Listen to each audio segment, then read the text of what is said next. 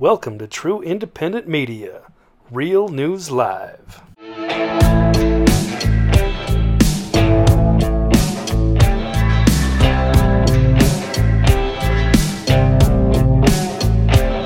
Hi, I'm Mike Bara. Welcome to the show. My special guest today is Marina Seren, all the way from Madrid, Spain. And she is an experiencer and I guess you would say a 20 and backer, right? You've been part of that program, Secret Space program stuff. And we've been trying to arrange an interview for a couple weeks, and I'm glad to finally have you here, Marina. Welcome.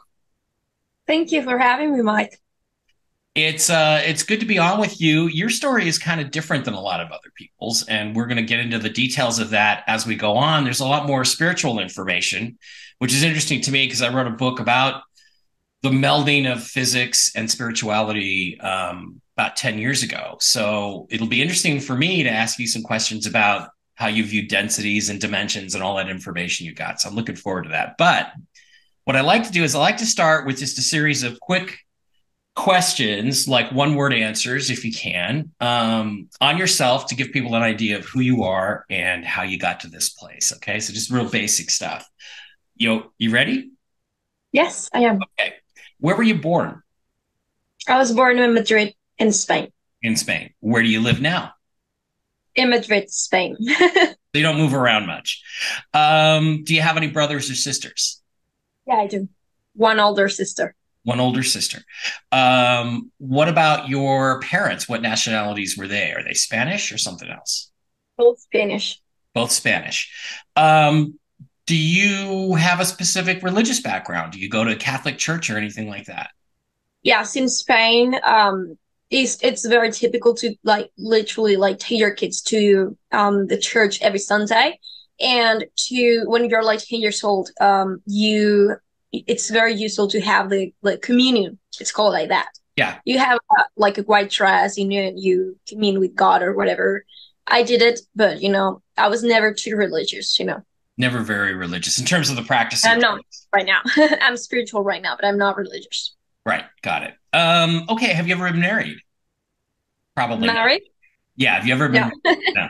Not Do you have yet. any kids? No. No. Okay. Silly questions to ask somebody your age. What are you, 23, 24? 23. 23. Very young. What's your dream car? My dream car. Mm, Well, I never really thought about it much. I love Teslas, but yeah, I will say a Tesla. a Tesla. Well, But I also like Volkswagen. I love that. oh, Or really? Mercedes. Yes. Any German car is great. I actually have a Volkswagen right now. Actually, yeah. I've had BMWs. Once I sat in a German car, sat in my first BMW, I was like, I'm never buying anything but a German car. However, the correct answer for the dream car is Ferrari. So, Yes. do you watch or enjoy or play any sports?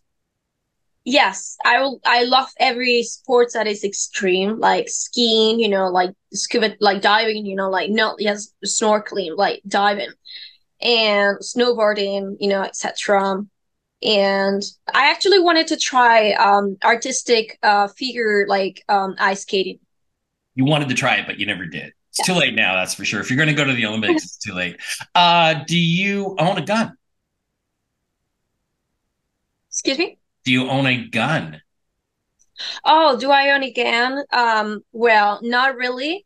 I do have guns that are powered with CO2, Hmm. and but they don't have like real ammunition. They're not real. But I'm on the process of getting like how you call it, like an authorization A, from the per- police. a permit or yeah. Okay. Exactly, yes. Okay. I'm It's gonna just, get it's the just, permission for guns. I asked that question because it tells me a lot about the person's mindset, which is interesting. Okay. Two more questions and then we're The done. guns, well, that's it. I don't have the permission yet, but I love guns. Yeah. Okay. That's good because so do I. All right. How many countries have you visited besides Spain? Hmm. I have visited Portugal, France, Italy, Hungary, Cuba, and that's it, I think. Cuba. Wow, that Cuba would I bet that was beautiful. I've never been to Cuba. I've It was very beautiful. Yes, I have it was. sailed past Cuba on a cruise, on an Ancient Aliens cruise, but that was years ago. Never been there. It's difficult for Americans to go there. And Hungary is an interesting answer Yes. since I'm Aryan, 50%. Oh, cool. 50% of me anyway. How many languages do you speak? I speak two languages fluently, Spanish and English, but Mhm. I'm a beginner in German and Russian.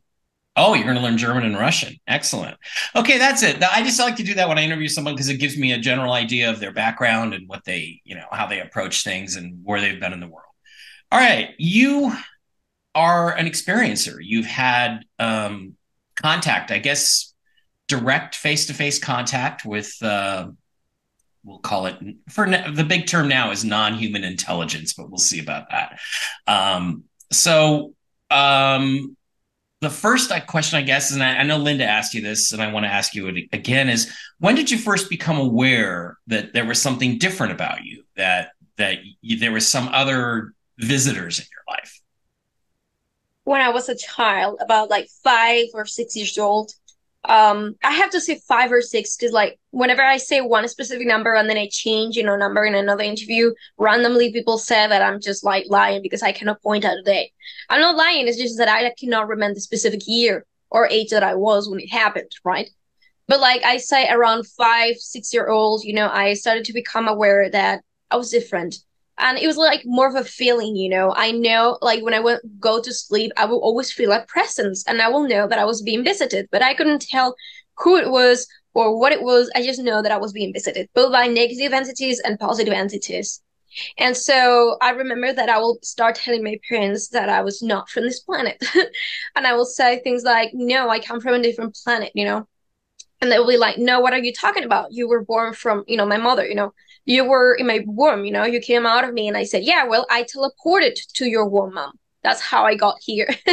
So I was basically describing the idea of incarnation, you know, and I was very sure. I was like very confident about that statement.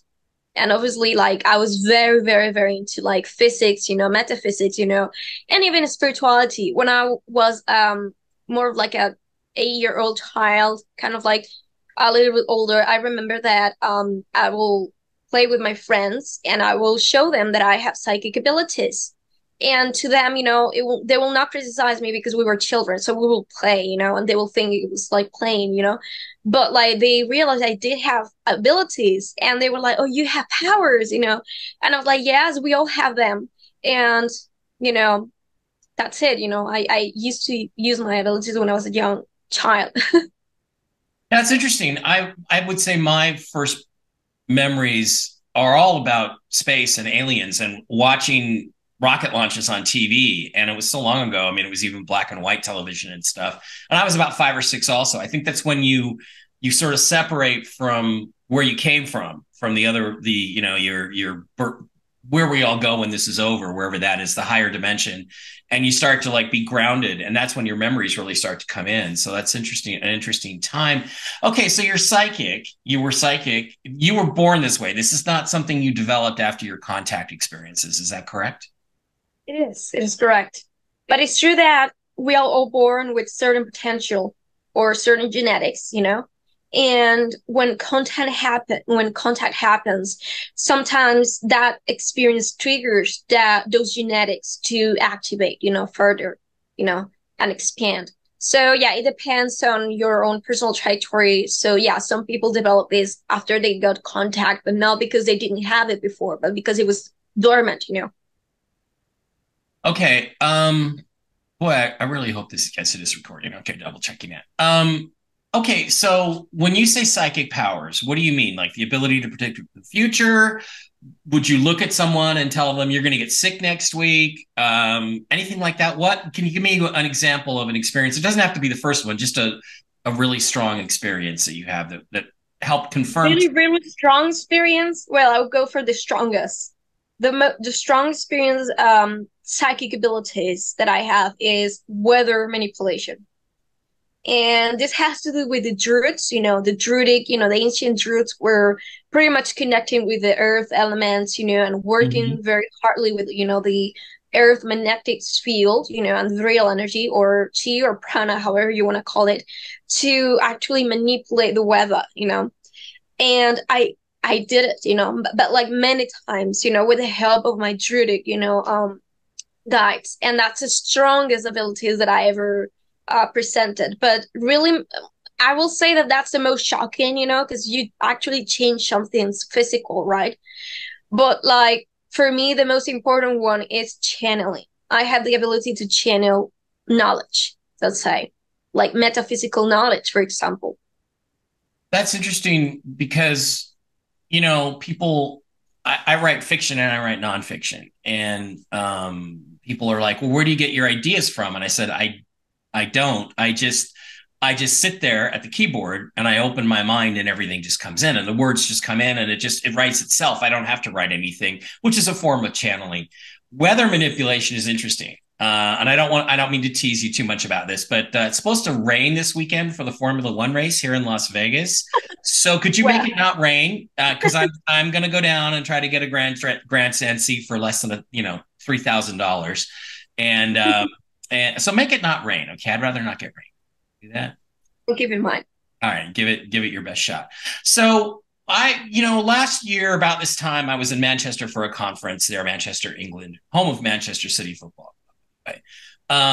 And I hung out with Whitley Strieber, and I had a really interesting experience. Let me tell you that one real quick. I was laying in bed my first night there, and I was asleep, and I tend to sleep on my side, and I was laying there, and I was just dreaming away, and all of a sudden somebody like hit me in the back, and I woke up, and I was like, wow, this is really strange. This is odd.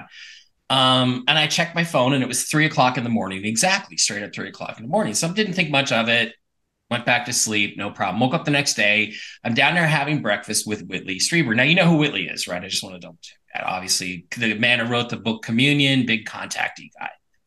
And we were just chatting and getting to know each other. And he said something about, he goes, well, yeah, he goes, every night I commune with the visitors. I wake up and I meditate and I try to communicate with them and I try to get them to send me information.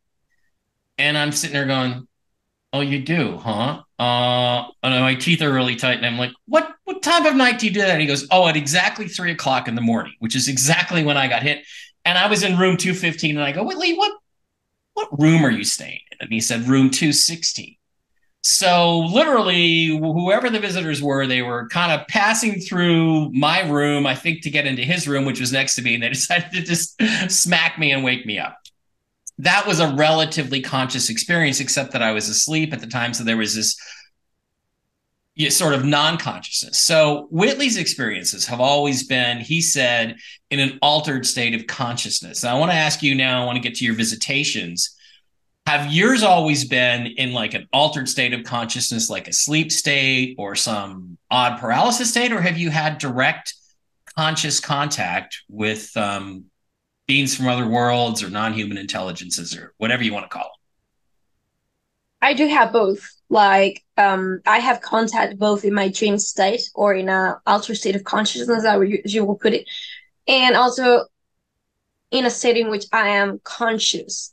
Even though I'm not really like the brain waves that I'm emitting are not the same as to like a random day, of your life, in which you're operating with the same dynamics, because like either I am in a state in which I have a very transcendental kind of thinking, so that gets me to deeper kind of like, let's say, awareness, myself and my reality, or because I'm meditating, and I'm in a actually like an almost kind of trance state, but still conscious.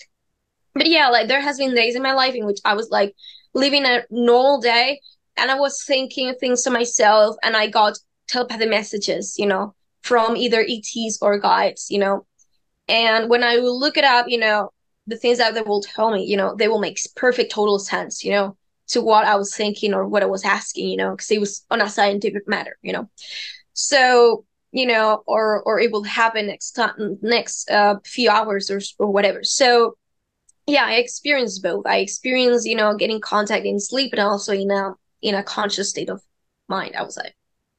conscious state of mind, but not necessarily you're walking down the street and there's an alien standing there. Not that kind of thing. Exactly. Okay, because Whitley's had a few weird experiences like that, or friends of his had, where they're at a bookstore or something, and there's aliens come in and flip through his book and start commenting on it. So okay, let's get to the visitations a little bit more. There's a couple delicate questions I'm going to ask you later, but the first one is, how many different races or alien species have you seen, and how would you describe them? I mean, I know we all have the standard grays, but I don't know if you've contacted with them, but can you give me a few highlights in terms of the races? Sure. I will say I will have to count with my fingers. Probably I've come across more species than I thought, because that's the experience for like literally anyone, that is active, in the field of contacting aliens. Um, so, but like the ones that I contacted consciously or that I remember, I will say it's obviously, firstly, we have the Greys, we have the Andromedans, the Reptilians, the Anunnaki, various races within the Anunnaki. Some were completely different, from one another. So some were more humanoid and some were more hybrid between reptilian and human. And some were positive and some were not. Draconians, reptilians, Arcturians, gray hybrids, Lyrans I've seen too, and Nordics, Pleiadians or Nordics, pretty much like a lot. Interesting. Okay, so let me ask you about each of those. Let's go down the. Something happened on your end with your voice, and now you sound like a robot. Is it better now? Is it better now? No? No, you sound like a robot. Sound like a robot. Shitsky. All right, hang on. Let's see if we can fix that. Classic. Yeah. Wow. Okay. Is it still a problem? It is. Shit. I mean, I don't have a problem. I can hear you, but you sound like a. Well, then let's ignore it. I don't know what it sounds like on the recording. Let me pause the recording. Okay, let's go down. Oh, somebody's calling me from the United Kingdom. I'm not going to talk to you. Let's go down the list and talk about each of these different species a little bit, what their characteristics are. I'm interested in, well, all of them. You said the Dracos, the Draconians, and the reptiles. Now, are they two different species, or are most of them from the Draco system? They are different species because, like, there are some reptilians. I mean, obviously, all humanoids are gonna have like a common, origin, in the universe, and all reptiloids or reptilians are gonna have a common origin, and as well as amphibians, etc. But like, it's true that there are many different, like a vast of like many different races among the reptilians or the Dracos. The Dracos are obviously from Alpha Draconia. They are from that constellation, and they're much bigger than the average reptilians. They have like, some of them even have wings, and a bigger like tail, and they have a very big body. They're very tall, like 6 feet tall or something. Like I don't know how much fits, because I don't work with fits. I work with meters. I'm from Europe. Yeah. Okay. But the reptilians tend to be more from Orion, and they're much smaller, So I do see it. Are the reptiles, are they all universally negative entities, or are some of them positive? No, that's not true. I mean, generally here on Earth, because of our specific, background, like historical background, etc., we do have, like, it's very common that our encounter with the reptilians are negative, and not just because of our history, as to like our collective history and our own exopolitics, like issues with them in exopolitics, but also because, we are mammals. So our reptilian brain, whenever they see something like some entity that is reptilian, there's a part of our reptilian brain that is going to get obviously triggered, if we haven't integrated within us the reptilian aspect, that they give it away to us in our genetics when we were created, as a species. Mm-hmm. So, all those aspects or dynamics about like fight or flight or fight response, or attack, victim, etc. Like those polarities, it's gonna trigger us if we haven't integrated that, much within ourselves. But there are many positive or even neutral, reptilians out there. Positive and or neutral. That's interesting. You don't hear that very often. I mean, Yeah. I could make some jokes about reptilians, but Linda likes to tease Linda a lot about the reptilians. Okay. All right. What about the grays? Let's talk about the basic grays. We have the basic 3 foot tall, big black eyes. How do you view them, and what's your experience with them? My most hated species. Okay. I dislike the most, I will say, because I had the worst experience with them. I don't like to judge, I'm a little bit of intergalactic racist, because I judge a lot, race.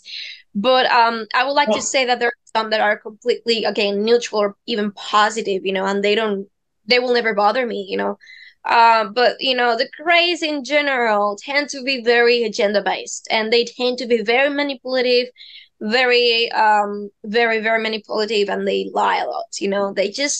They're sneaky. They just want to get things, Right. And and it's okay to judge. It's okay to judge because look, the truth is, from my perspective, these races are weaker than us. They may have better technology, but they're weaker. They're here because they need something from us. They're not here for the water or the oil or the atmosphere or any of that other stuff. That can be had anywhere in the universe, all over this galaxy, all over the solar system.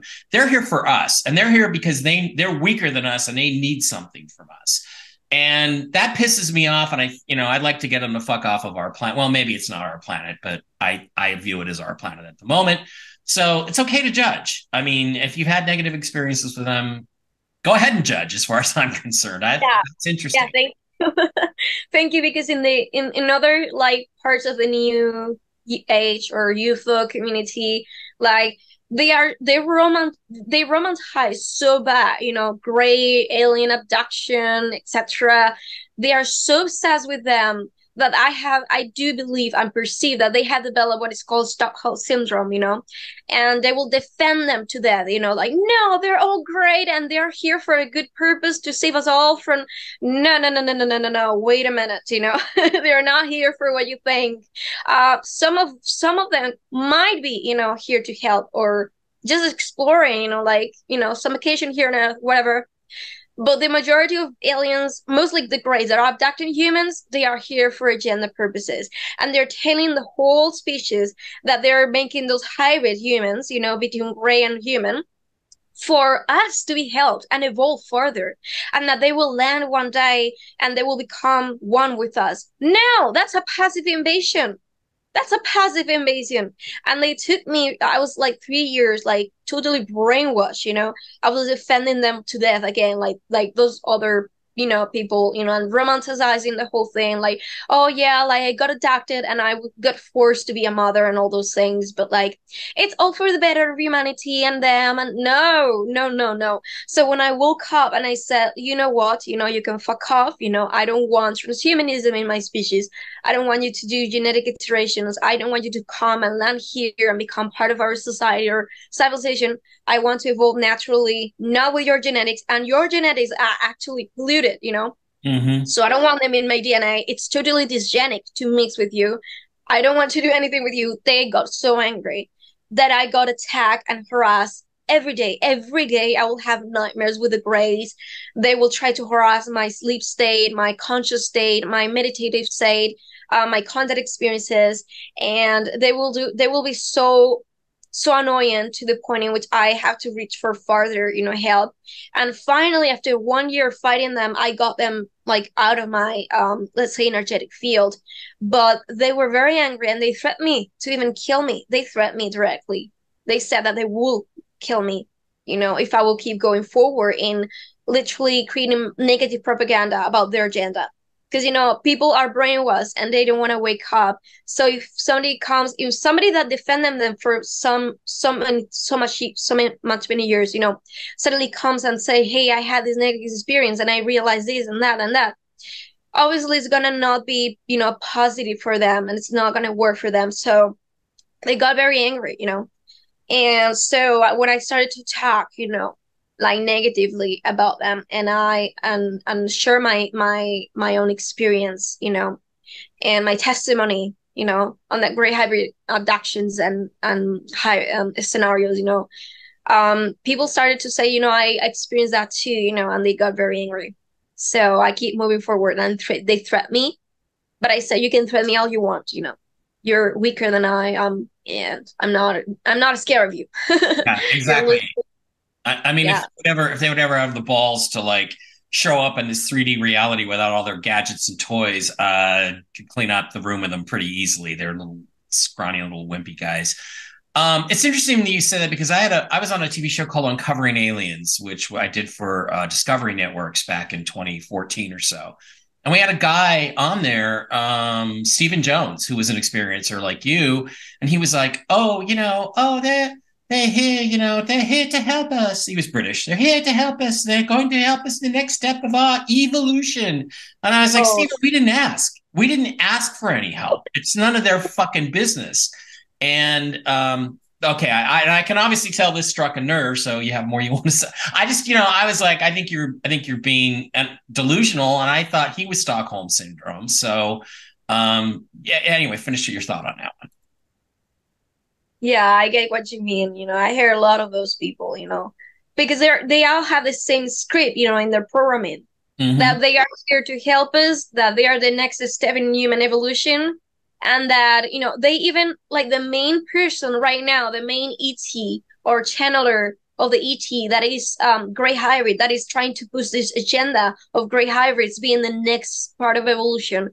Actually, he exposed himself many times, because he said people that are programmed didn't notice, but some that were awakening noticed, and is that, he literally said, it's either us or you go towards a path of evolution in which you become the grays and you destroy yourselves.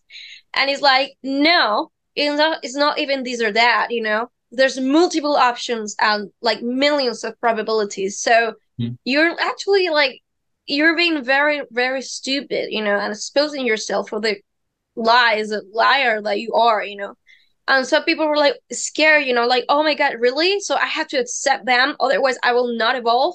And they're truly programmed with it, with that script. They just don't understand, that there's no A or B plan, for humanity. There's like multiple, quantum probabilities and timelines. So why will they have to listen to some species, that obviously are agenda based, Yeah. Yeah, they do have an agenda and it's genetic. And I think what it is see, I think the purpose of existence, consciousness itself, is to end this physical life closer to God than you were when you came here. That's what I believe we're here for. And I think the human path that we chose to get there as a species is free will. And they don't have free will. I think it's pretty obvious from people that have encountered them. I think they chose intellect. And I think their path is a dead end. And now they're here trying to integrate their genetics with ours so that they can get on our path. And I don't think we should let them. And I think they lost and they should just take the L and go back into the refuse pile. Take the L, go away. Okay, I want to ask you, we're a little short on time here. We have to start a new session, but that's okay. We're gonna make all the time for Marina that we can. I want to ask you about. I had a friend. We're not friends anymore, but I had a friend, and she was lived in New York City, and she got into her early 20s. And one night, she wakes up in the middle of the night, and there's her boyfriend is dead asleep. She can't wake him up, and there's three grays at the foot of the bed, and crooked under her arm is a half breed human alien baby. And she said, and I instantly knew that it was mine.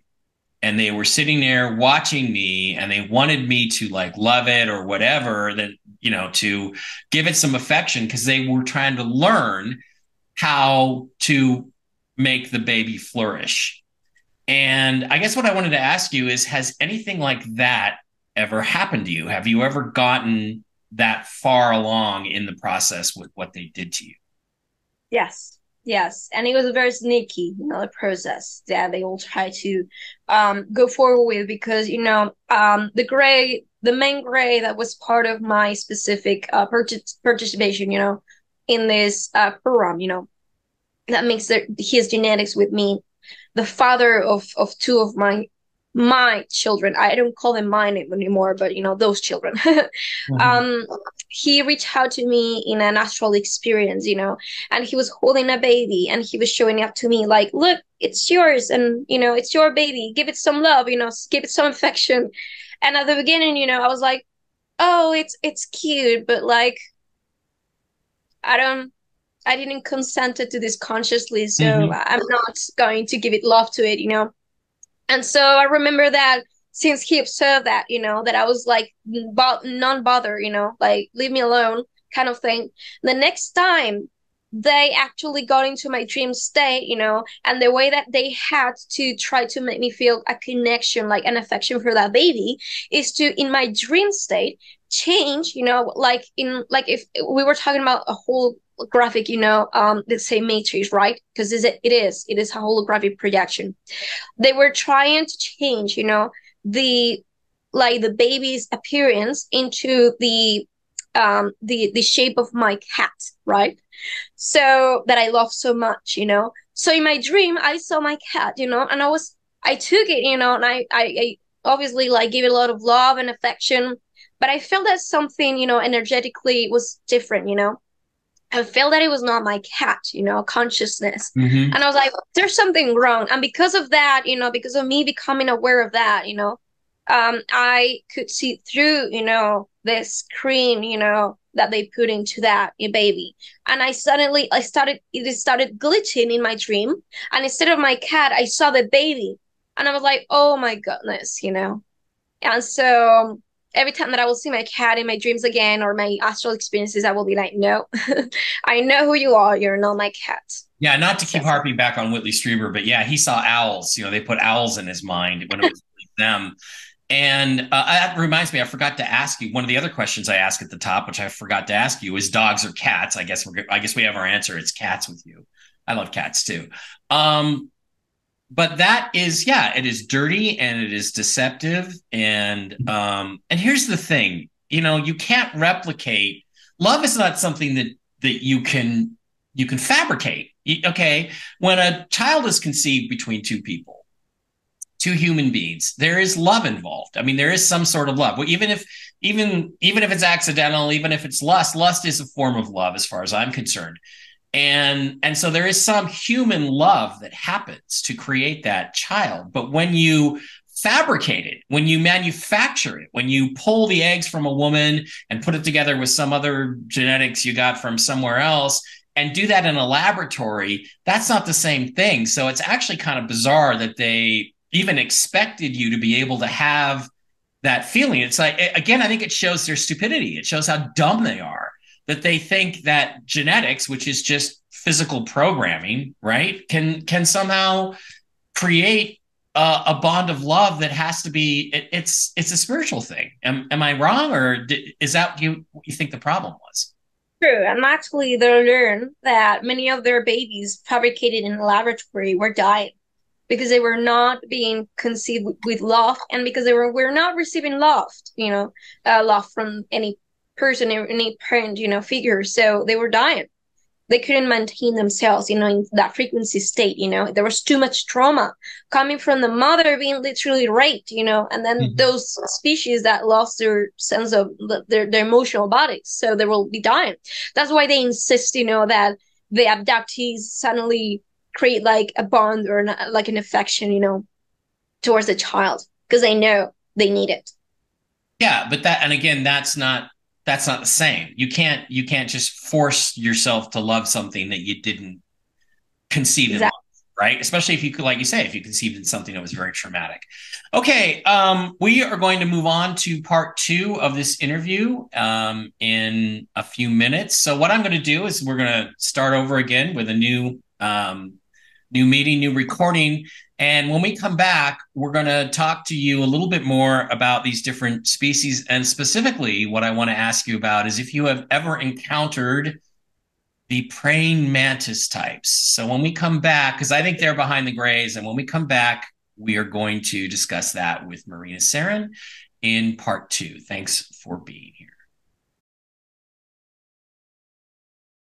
Okay, we're back now with Marina Seren, part 2 of our interview with her from Madrid. Welcome back. We got the dogs or cats thing straightened out. So before the break, we were talking about the Greys, and you had a lot of strong feelings about them, most of which I agree with. I don't view them as positive. I think the people that have thought about them or talked about them as positive do have Stockholm syndrome. I mean, and again, not to keep talking about Whitley Strieber, but he's had a lot of direct contacts with the Greys, and he's got this whole thing. They've been telling him for 30 years now that, our environment is going to hell and our planet's going to be destroyed, and, global warming and all this shit.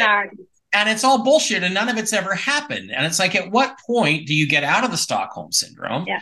And do you say to yourself, wow, maybe this isn't actually happening after all, and maybe these guys have lied. Maybe these fuckers have lied to me. So I don't know. What's your response to that? I mean, I do think that they're not to be trusted. They're not to be trusted. And I actually had I did a Zoom chat, or interview with Whitley Strieber, once, for YouTube. And I remember that we were talking about that. I was trying to convince him about, that he was being, he was in a state of complete rank, I will say, yeah, what the word that I mentioned before, Stockholm syndrome, that he actually was too attached to those consciousness, and that those consciousnesses were actually lying to him, and even using emotionally, very, very strong emotional manipulation, with him on his end, because of what he experienced, with the loss of her, his partner, so these beings are not stupid, and they will go forward with the very, very the deepest, fear of ours, or pain, within our emotional body.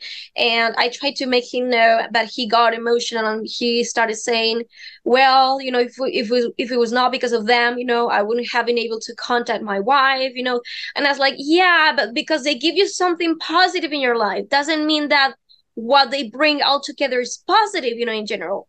If I wanted to manipulate somebody, I will not be aggressive and abusive, out, all the way, I will get I will get them something that I know that is going to be positive on their end, that they're going to appreciate, and be thankful for, so that they like me. And now it's when I come with my own agenda and my own, interests, and, I take action, So I try to make him understand that, but I think he's still, following that path. And I agree on that, narrative, the whole, you're the stranger planet, making us, the bad guys, and they, the saviors, the beautiful heroes that care so much about the Mother Earth and Gaia.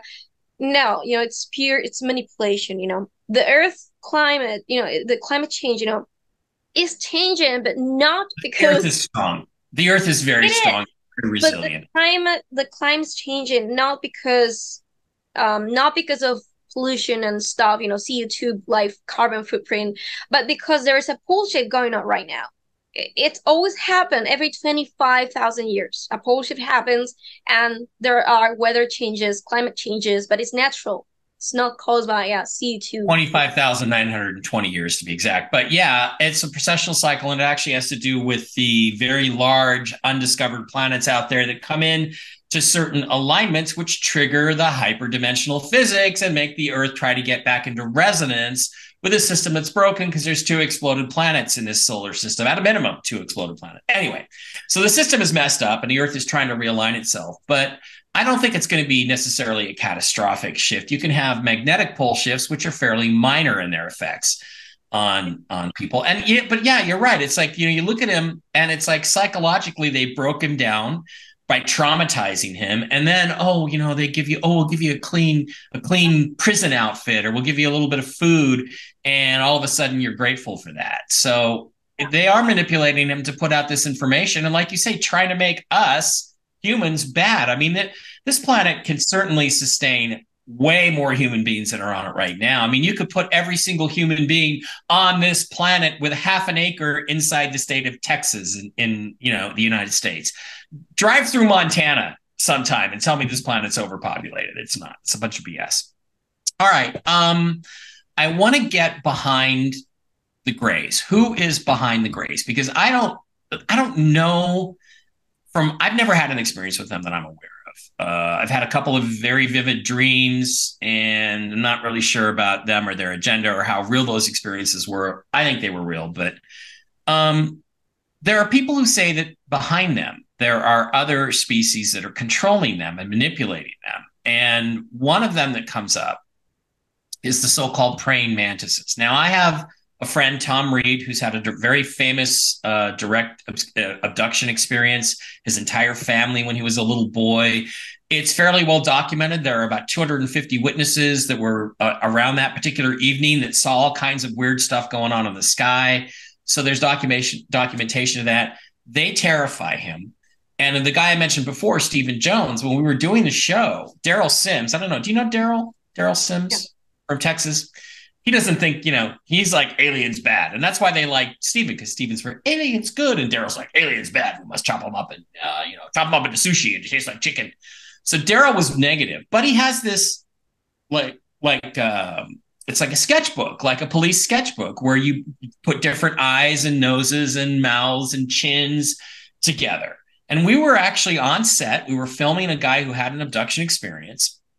And Daryl put this, and he came up with, the mantis type head, and one of these. And Steven saw that, and it terrified him. He had to leave the room. He couldn't be in the room with it, because obviously he'd seen these beings and they were not nice to him. So I want to ask you, have you had any experiences with the mantises? And what do you know about them? Where are they from? Yes, I actually do have, well, no, it's not working. It's too. Yeah. Anyways, maybe if I do this, maybe, That's yeah. better. That's better. Yeah. Yeah. So yeah, I do have also like a sketch, of these mantis, because I did have encounters with them. And all I can say is that what I know about them is that they are the masters of genetic iterations or genetic manipulation in this planet. I mean, in this universe or this galaxy, And many species know that. Many species know that they master that science, of genetic manipulation. And it's true that they are one of the most, there you go. Yes, exactly. I don't know what the people are seeing, but yeah, that's what Tom saw. That's what he sketched. Okay. Yes. So those beings are masters in genetic manipulation, and they are the ones that the Greys contacted to because they were so desperate, that they asked them for help, in this whole hybrid, Grey agenda process. And so it's true that these mantis are behind them because they are helping them, in what they ask, So yeah, it's true that I did have experiences with mantid encounters in my Grey hybrid abduction scenarios, and my story with this whole program, and some other beings that are not insectoid or Grey were also involved, which are some Pleiadians and some Sirians. Now, I'm not saying that all Pleiadians and Sirians are pro-Grey hybrids, not true.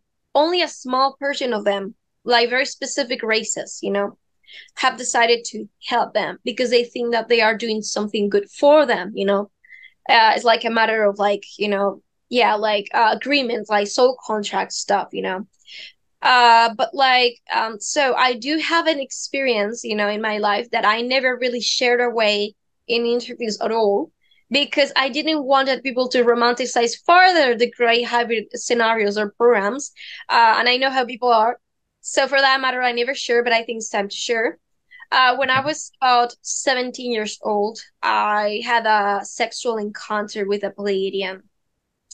And yeah, he was very handsome, he was very beautiful, attractive, whatever, and it was wholesome, the experience. I don't know. And it's What'd you true. say it was a was a wholesome experience? Is that what you said? Yes, it was because Okay. it's not just like sexual pleasure. There was love, between Okay. that consciousness and Okay. I. So it was not like us just having sexual energy exchange. It was love in exchange. Right. It was like a sort of communion, as we will say.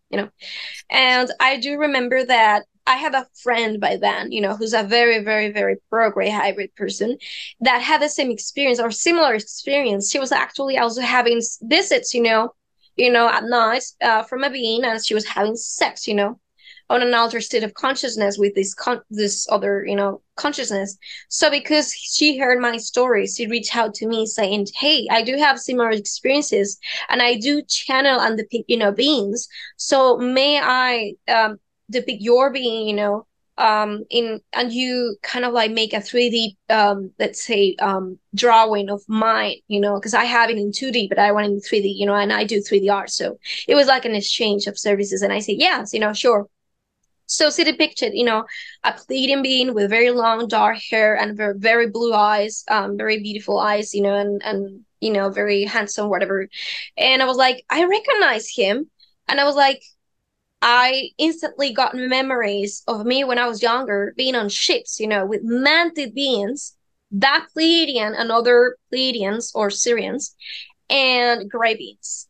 So I instantly remember that they were part of that great hybrid program, and I didn't know why. So I started to not let's say to not feel attracted to this bleeding anymore. And I remember that the time in which I started speaking out and against the gray hybrids, I was abducted.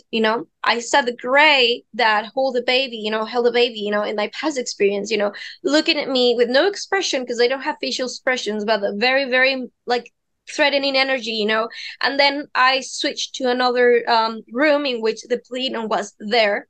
And he was looking at me like this, with his arms crossed, and like this, like very, very mad at me, and telling me, you fucked this, you fucked this over or whatever. And I was like, I don't care about you anymore. Like, you can say whatever. I don't like you. You can fuck off. It's basically what I told him. So I never had an encounter with him anymore.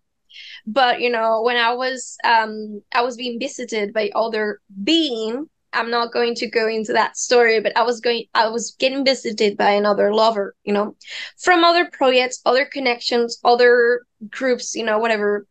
And it was a lover too, but this time, it was not, agenda based, it was a true lover. He tried to manipulate me, and he appeared in my dreams trying to kind of like make me change my mind or heart. And I was like, no, it's over. Now that I know that you're part of this agenda, I'm not gonna be in contact with you anymore. So again, you can fuck off. And so, I never share this story. Why? Because I know how many new agers are. They dream about, having sex with Pleiadians. And if I tell this experience, many of them are gonna be like, okay, whatever, I will sell my species and my race and my planet and my genetics just for the sake of having sex with a Pleiadian. So I never shared this story because I knew how they Yeah, and it's gonna. I mean, it can change people's perception of you and things like that. And it's like the thing is, when you're 17, it's easy to manipulate a young yeah. girl. I mean, and do you think? Are you saying that you think that they like inserted an emotional connection that maybe wasn't really there? He was just using you. Yes. I don't think that being didn't have any feelings for me. I just think that he was nice. He was loving towards me when he believed that I was going to move forward in that direction, along with him and the gray and the mantis, in what he wanted to, co-create, whatever. But when he saw that I was not that person, that I was not going to do what they wanted, that's when his feelings and my feelings, change, and when he got mad at me. But I do Yeah. think that there was still, even if there was love, I do know that there was still like an intentional manipulation. for me when I was younger. Well, I hate to invoke Taylor Swift here, but there is a Taylor Swift song. When you're 15 and a boy tells you he loves you, you believe him. And I think the same thing applies to a 17-year-old girl. So Yeah, it sounds like manipulation to me. It sounds like, manipulation, obviously for reproductive purposes. And we talked earlier about how with the Greys, they're so ugly. I don't see how you could get attached to them emotionally, and any offspring that were created, you couldn't be attached to. This sounds like they tried a different path with you and tried to manipulate your emotions so that anything that was produced from the union, you would love. So it sounds like more manipulation along the same lines, which is exactly. And they push a lot the idea of a family, right? mm-hmm. And I know it's true. Yeah, and it's just wrong. This brings us. We may as well talk about some of the other races. If you're done with that, do you have anything more you want to add to that story, or anything you want to say to Oh people? yeah, I want to add to the story that Bashar, which is the main, ET gray hybrid pushing this agenda, he's an asshole. He was part of the group of beings that attacked me, for a 1 year stride, in which they threatened me to, they threatened my life, and they said that they will, that I should go away from my body. And his excuse was that I was not in alignment with my true self. He was completely manipulating me. I was 20 years old. He was manipulating me.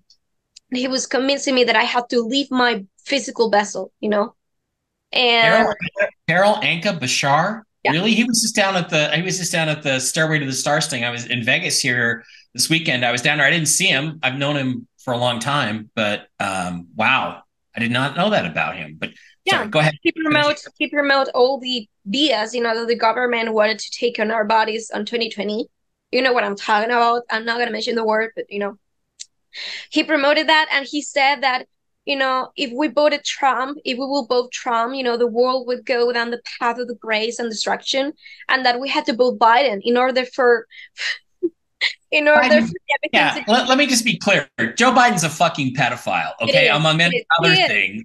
And as a man killer survivor, I can confirm that because I have seen clones of Joe Biden in MKUltra facilities where there's sex traffic of monarchs like me, and he was with children. Okay, so it's confirmed. We all seen those videos, so we don't need this confirmation, but I can confirm this farther. Well, I mean, I did not feel good energy down there during that gathering when I was there, and I thought, well, you've had a few beers, maybe you're just in, bad mood, but maybe again, anybody who thinks that the Biden side are the good guys is whacked. I mean, like literally, you cannot see who Trump is and what he's trying to do. You're just an idiot, and it's so. Okay, I'm sorry. I interrupted you again a couple times. If you'd like to, do you have anything else you want to add to that? Bashar is not somebody you would trust, is what you're saying. Never. I mean, he was part of that attack. He interrupted in many of my contact experiences with other beings many times because, I did have contact experiences directly with Bashar in which he said, when I was becoming, known in the UFO community, and I was talking about the hybrids, and I was part of that, belief system, and I was pro gray hybrid, and I had many contact, experiences with Bashar, in which he was like, we had to prepare the people, for the hybrids to land and everything. And when he realized that I was taking a turn, in my direction, in my life, in my path, and I was start working with them, realizing who they are, realizing the truth about how dysgenic they are, to our genetics, and starting co-working and reconnecting with my original soul mission. He was completely annoying, harassing, and he attacked me multiple times, along with the other gray hybrids, and they tried to kill me, And I was actually also working for Bashar Communications, a company, and I immediately stopped working with them. I said, no, I reject any jobs. I was an artist, for them, but I said, no, I'm not going to work with you anymore. And yes, I would not trust that person or that channeler, in any ways, I do believe that everyone is waking up to the fact that he's completely agenda based, I mean, for a channeler to say what to do, who to vote, and that they have to accept, a genetic iteration, otherwise you will destroy yourselves. That doesn't make sense. How anybody will not see this, Yeah. Well, because they're full. Well, look, the vast majority of people in the UFO community want to be part of something big. That's what this Exactly. is That's about. true. And they're And so tired of their lives, you know, mhm, that they want so bad something outwardly that they will buy, they will just, buy whatever it is. So if yeah, they are sold this story, they will be like, yes, yes, whatever that makes make reality different and outwardly. So yeah, they sell themselves. fascinating stuff. Okay, so you mentioned Pleiadians, Nordics. Let me ask you a quick question. It's kind of off the cuff. There are people who think that Melania Trump is Pleiadian. To your knowledge, is she or is she not? I never perform any reading on her specifically, but if people collectively get that feeling from her, it might be true, because they're Well, doing something right. it's interesting. There is a YouTube channel called The Gunner's Wife, and she is a little bit crazy. And I've been, on good terms with her, and then on very bad terms with her. She's very religious, very strict Christian, and I'm not. I like girl. I believe in Jesus. I believe, I talk to him. But I'm not a strict practicing Christian. But she does lip reading, and she's very good at it. And she's done lip reading on this guy who appears to be John F. Kennedy Jr. still alive, and his wife who appears to be still alive, and all this interesting stuff. But she's done a couple of lip readings that were really interesting. There was the State of the Union address, which is something the president's required to do every year in America in 2020, where they attempted to assassinate President Trump with poison on their hands. They had poison. Yeah, and I mean, Oh I yeah, the talked. typical poison in your hands. You I just shake one guy's hand, and that's the poison, and you shake the second person's hand, and that's the activator, and that's why Trump would not shake the Speaker of the House, Nancy Pelosi's hand. She stuck her hand out, and he turned around because he knew the plot. Anyway, the lip reading around that, there were people openly talking about mostly Democrats and some Republicans, about how he was going to die. They were going to kill him, and we're going to get her too, Melania, because Trump thinks his Pleiadian can protect him and she can't, is what they were saying. And then there's another video, which is the night that Donald Trump got elected in 2016, and he's up on stage in New York City, and he's, everybody's applauding, and he's applauding back, and he turns to her, Melania, and he says, it's clear as day, this is like peering through your time machine. So those are great. I'll send you those later on. I'll send you those offline. You gotta, because although she's a little bit crazy, that doesn't make her lip reading wrong. That's why I asked the question, because I'm just curious about whether you know anything. Maybe you could take an action item here out of this meeting, and you can do a reading on her at some point in Yeah, the future. definitely. Love Sounds to. good. All right, I want to move on to some of the other races. Unless you have any more, you want to finish off there. When people talk about the Nordics and the Pleiadians, are we talking about the same species there? Oh no, no, no. I mean, some Pleiadians are Nordics and some Nordics are Pleiadians, but that doesn't have to be hand in hand necessarily. Okay. And we also assume all Pleiadians are good. And you're saying you've had interactions with some, because that guy, you said the guy that came to you when you were 17 was Pleiadian, Yeah. right? Yes. So not all of them are good, right? They're just like people. They're just like human beings. There's some good ones and some bad ones, right? Correct, yes. And there are many Anunnaki that are from Pleiades, the galaxy, and they're not positive oriented. So Okay, so let's go to the Anunnaki, who we generally regard through the work of Zecharia Sitchin, which I know he channeled most of it. He didn't actually read those Cylinder Seals guys. He actually channeled most of it.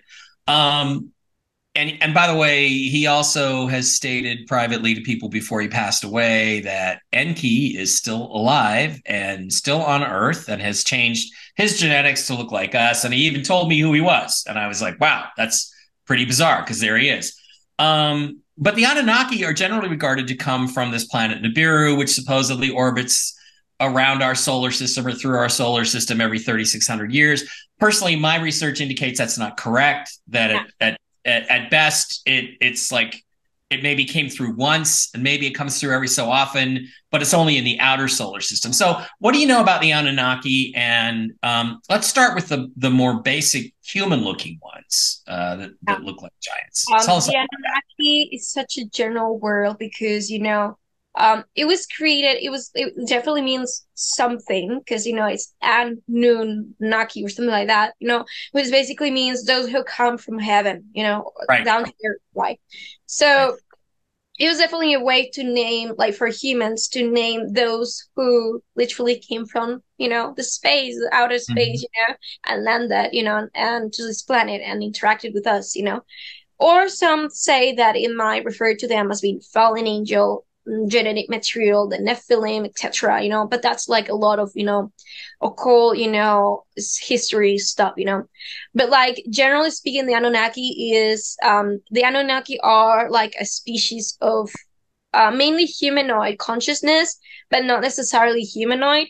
And they have a very specific origin, but they took so many different genetic iterations in their own path of evolution, since like millennia of years ago, like time and eons of time, that, we have a very big, majority of different like Anunnaki races or groups or families, even spiritual families or lineages, that are not the same, specific groups. So when you say Anunnaki here, firstly, most people think of like those who are like a mix in between reptilian and human or evil, but that's not true. There are many different kinds of Anunnakis right now. So it's a very general word, It's like saying human, for most So, part. yeah, I tend to think of them as humanoid, like our genetic ancestors who were, in the Bible, they're giants. Well, when they came to Earth, let's say it was 400 or 500,000 years ago,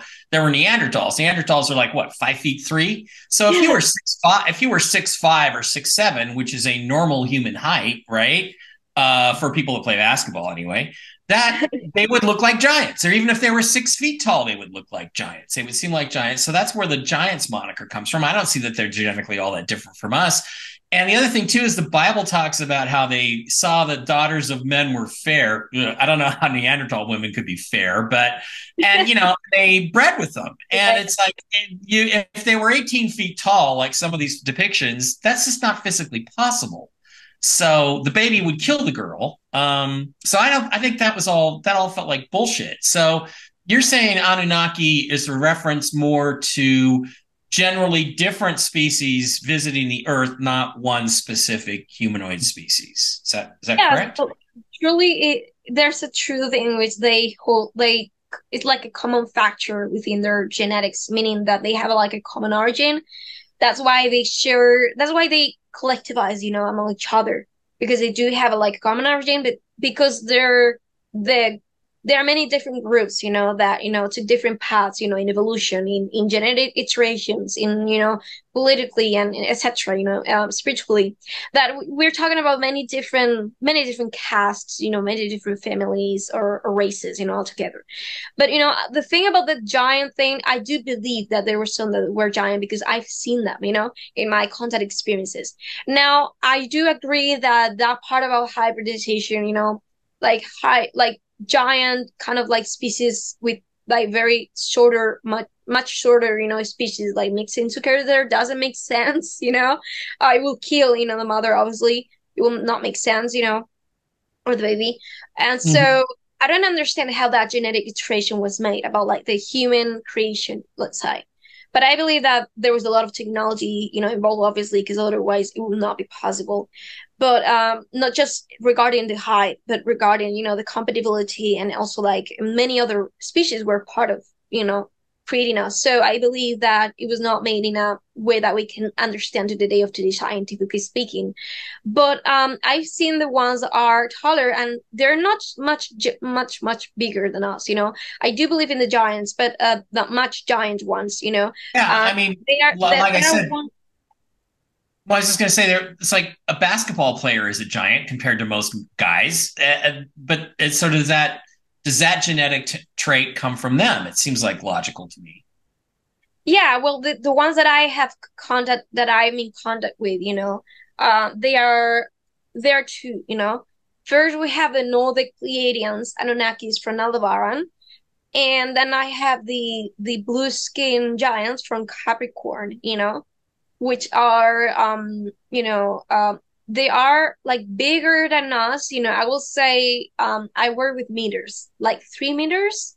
Okay, Like that's more than 7 feet tall. That's close to 8 feet tall. exactly. Yeah, yeah, eight So or it's 9 feet. true that they're like very big, and there are others that are even bigger and brown skin, that I don't like because they attack me and they're regressive, they don't like who I'm working with, so they attack me. So those ones are much bigger than the ones that I'm working with, and they're brown skin and they have like a long beard, like a long, very long beard, and those ones are not positive, to me. I'm not saying that they're not other Anunnakis who like them who might be positive, but at least those were not nice to me. The blue skin ones and the Yeah, normal. that you see the long beards in a lot of the Sumerian cylinder seals and so forth. So you think that's I call it the ZZ Top phase of the Anunnaki visitation, right? Because there's an American band where the guys have beards like that. Is that who were hanging out in Mesopotamia? Yes, Thousands of in years ago. Mesopotamia and Sumeria, there was these Anunnaki, Anunnaki beings that were definitely living their knowledge, Capricorn, their the genetic. ones from the ones from Capricorn. Okay, interesting. All right, so Well, I don't know who exactly, that they were, like the the ones ones that with were in Mesopotamia, but yeah. I just said that I know I am in contact right now with two different Anunnakis, that are positive, that are my positive contacts. So you consider the term Anunnaki to refer to like a group of extraterrestrials, not a specific race, right? Not a Exactly. specific. Like a Okay. group of extraterrestrials, more like. Yeah. So that's what the word probably means. Well, that would mean there was all kinds of visitors coming to Earth then in ancient times and probably doing and manipulating our genetics in different ways. Okay.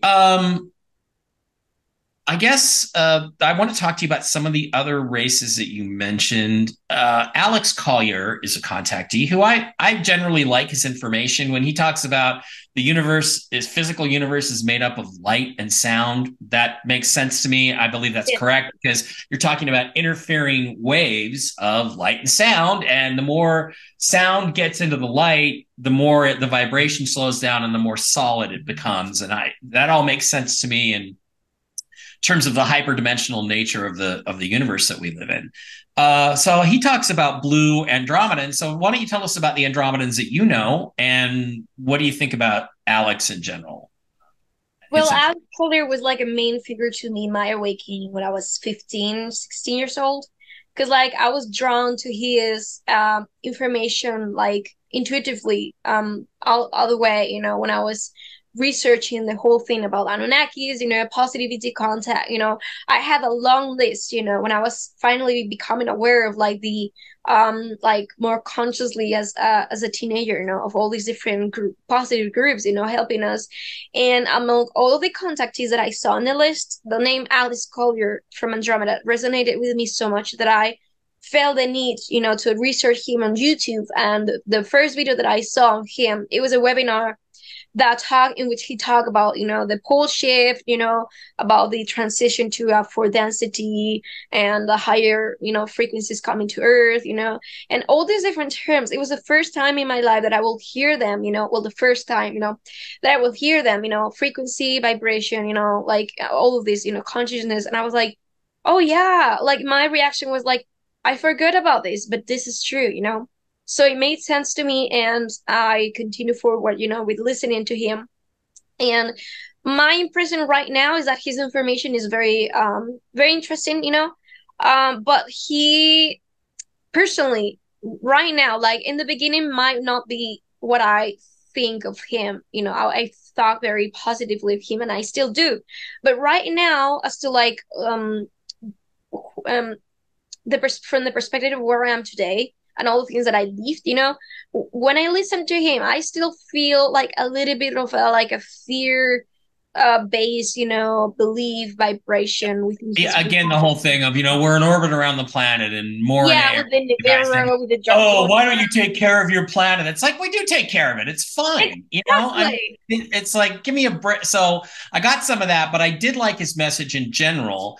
And gosh, I mean, I think the first thing I saw was like a seminar he did in like 1993 was the first time I came across him, and he seems like a good guy.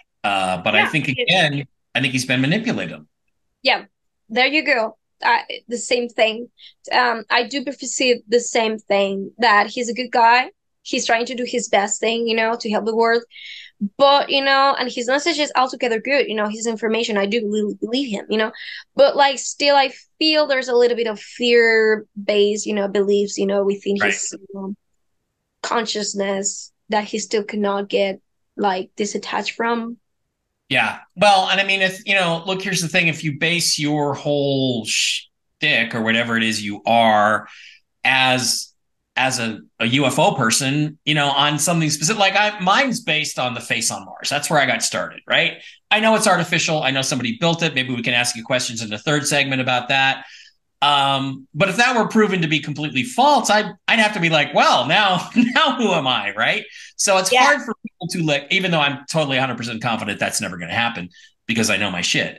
But I mean, so he's probably still clinging to this. I wanted to ask you though, the Andromedans that you've encountered, are they blue skinned, or was that just one small species from Andromeda that he dealt with? Because he Um, talks about them as being blue skinned.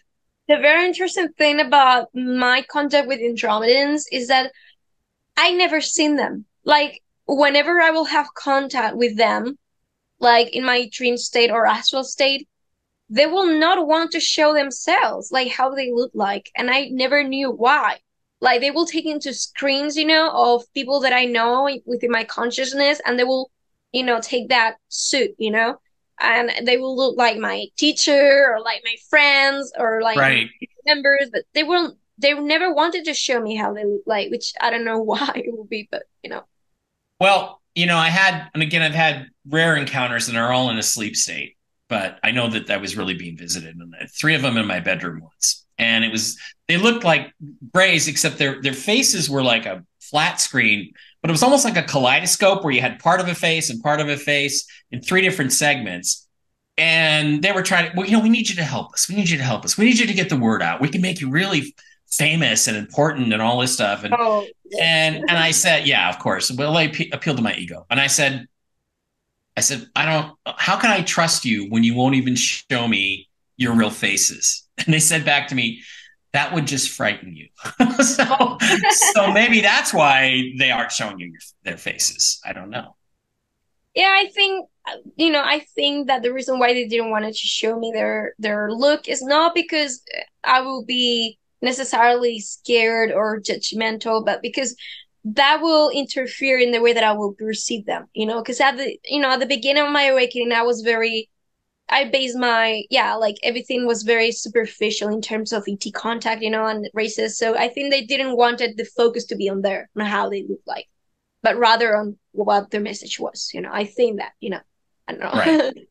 Okay, we got about a minute left, minute and a half left in this segment. I want to ask you about two more because then I want to move on to some other aspects of what your knowledge is. I understand the Arcturans. My take on the Arcturans is that they tend to drink a lot and they're very unreliable. That's sorry, it's a joke between me and my brother. What do you know about the Arcturans, the Lyrans, and can you fill us in a little bit on the Syrians in the next minute? Go. Sure. The Arcturians are one of the most wise, spiritually wise people, like very spiritually integrated, beings. So they will be like the ones that will be like very of trust, like you can trust them a lot. I haven't really seen Arcturians that are fucked up, just going. Okay. So I think that whenever you're like in the worst moment of your life, their Arcturians will be pretty much of help. But they're so like beyond what we expect to be like spiritually awakened that their content might be very very deep and wise. So you have to be on that level of receiving that kind of level of spirituality, like very deep. And also they're very bothered. That like they don't bother if you don't want to contact them. They will not bother if you want. They will contact you, but they don't insist on anything specifically. Okay, They're not gender based.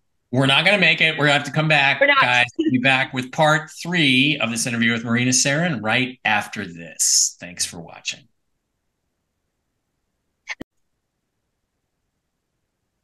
Hi, welcome back. This is part 3 of our interview with, I don't know how to describe you, contactee. How would you describe yourself? Experiencer, Marina Seren? Yeah, depending on the context, but yes, like experiencer, contactee, or medium psychic. Okay, so we just got through. I think I may have interrupted you with the Arcturans. Is there anything you want to finish off about them? And then we'll talk about the Lyrans, and I'd like to know about the Syrians, like their skin color and what they look like and that kind of stuff. Go ahead.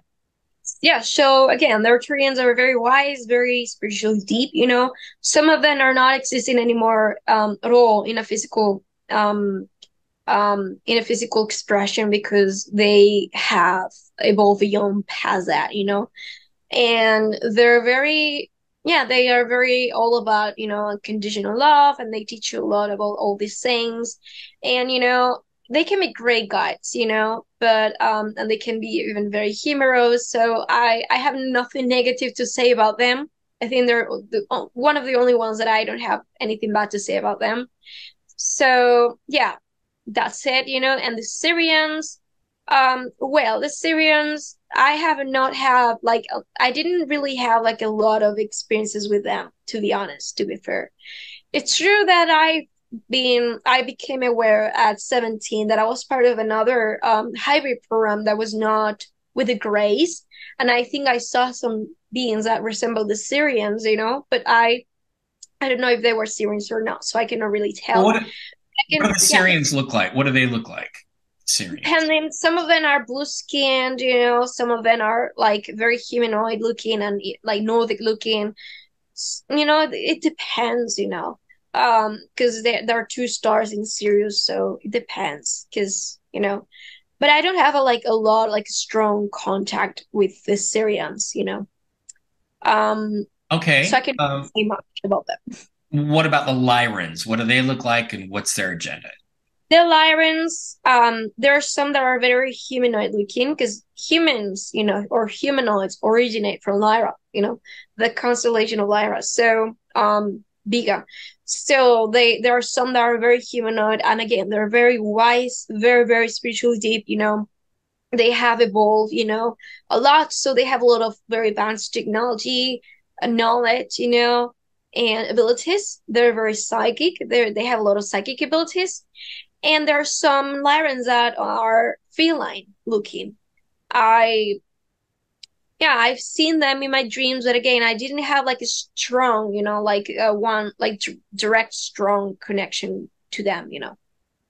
Okay, so you said that they're that's where the human race originated is in the constellation of Lyra. Do you have a specific star that was the Yeah, big big Betelgeuse? No? no, big like VEJ A. Oh, Vega. Vega, yeah, sorry, Vega because or I didn't yeah, get to translate the v, pronunciation in it. Vega if you're a vegan. Yeah, Vega. Okay, which that's Yeah. fascinating because that's what Carl Sagan used as the home world for the film Contact and the book Contact. Oh, Which maybe he knew something. Well, he knew a maybe. lot of shit that he didn't talk about that he lied about too. But anyway, so Vega. All right, I didn't catch that when you were talking. That's interesting. It reminds me when we landed on the moon in 1969, and we did. I'm not can argue that with anybody. We had all the engineering skill. I don't know what you think about that, but I'm 100% we went to the moon. Neil Armstrong, when he stepped on the surface of the moon, said that's one small step for man and one giant leap for mankind. And people always interpreted that as, well, he made a mistake. He meant one small step for a man, meaning me, and one giant leap for mankind. But that's not what he meant. What he meant is that's one small step for us, Earthers, the human race as we understand it on the planet Earth. One small step for man, meaning the greater mankind, men and women, or man, and one giant leap for mankind, meaning all of the other humanoid races that populate this part of the galaxy. And I think in that context, his statement makes absolute sense. And he's never really elaborated on the meaning of it for him. So it's interesting too, as I look at NASA, one of the things I've built my career on and talked about is that they've had a lot of religious aspects to what they do. There's a lot of homages to the ancient Egyptian gods, Isis, Osiris, Horus, and Set. And they were, I think, Aryan gods from some other world that came here, and something happened that changed the Earth's the year from 360 days, which is where we get the 360 degrees in a circle thing, to 365 or 364 and some change or whatever it is. And they believe in all these myths, and they would land with the stars in certain alignments above the landing site. Some of the stars being the belt stars of Orion, the star Sirius. Do you think that this is part of getting the message out? Or do you think that when they do that kind of stuff, they're just trying to make sure that they're doing it under the auspices of their gods from beyond? I didn't quite well understand the question. Well, when NASA performs these religious rites and religious practices, which they do, and I've got books, reams full of the things they've done, celebrating these stellar gods of ancient Egypt and others. Do you think that they do that because they want their voyages to be successful, or do they do it as a means of signaling to other people in the know, such as yourself, that, hey, this stuff is real and you can believe in it? I believe it's both, because if they truly believe in that and they practice that as part of their spirituality, why not to say it out loud so that anybody can know that they truly believe that, because it's true for them, So I believe it's both, reasons. Yeah, because knowledge is power, and as long as we have the knowledge and you don't, that's why we created secret societies. That's why they were, because knowledge is power, and these guys were supposed to share this with the rest of the human race, and instead they kept it for themselves and created churches and secret societies and tried to control and manipulate the human race for the last 2,160 years of the occulted age of Pisces, which is now falling apart before our very eyes. So I like that. Okay, this brings us to a couple of other things that may be a little bit more delicate in terms of subject matter. But I want to ask you about when Hermann, who Hermann Oberth was? No. Hermann Oberth was a German rocket expert, and he was one of the leading experts who hired Werner von Braun, Dr. von Braun, as his protege and brought him along in the secret societies in Germany in World War II. And I have it from two people who spoke to him directly. They tell the same story. They asked him, how did the Germans achieve all this amazing technology, jet engines, and there's rumors about the Nazi Bell, which I think was an anti-gravity reactor. Yeah, the Vril anti-gravity reactor and all that stuff. How did you guys do all this? How were you able to create all this technology? And he said, well, we had help from the people of other worlds. And he specifically talked about Aldebaran, I think. Yeah. And that brings us back to Maria Orsich and the Vril. And, I'm just going to notice something here. Your name's Marina. Her name was Maria. Orsich and Seren. They have a rhythm that's similar. Let's first of all talk about the genetics. Do you think are you some reincarnated version of her? Let's make that question short and simple to begin with. No, the thing about me is that I have two reincarnations in the Reich. They happen simultaneously, meaning that I came back in time when I died in my first incarnation in the Reich, and I took into a different vessel. And there was a time in which two of my incarnations were coexisting at the same time, but then I continued that life and then died. And when I died in that past life, my most recent incarnation, I reincarnated as Marina Seren. And in one incarnation, I was a member of the Vril Society. I was a real medium, but I was not Maria. And in the next one, I was an SS general, part of the 2D Society, the Annenelfe Society. And I was a Brigadeführer, which is the brigade general, of the brigade.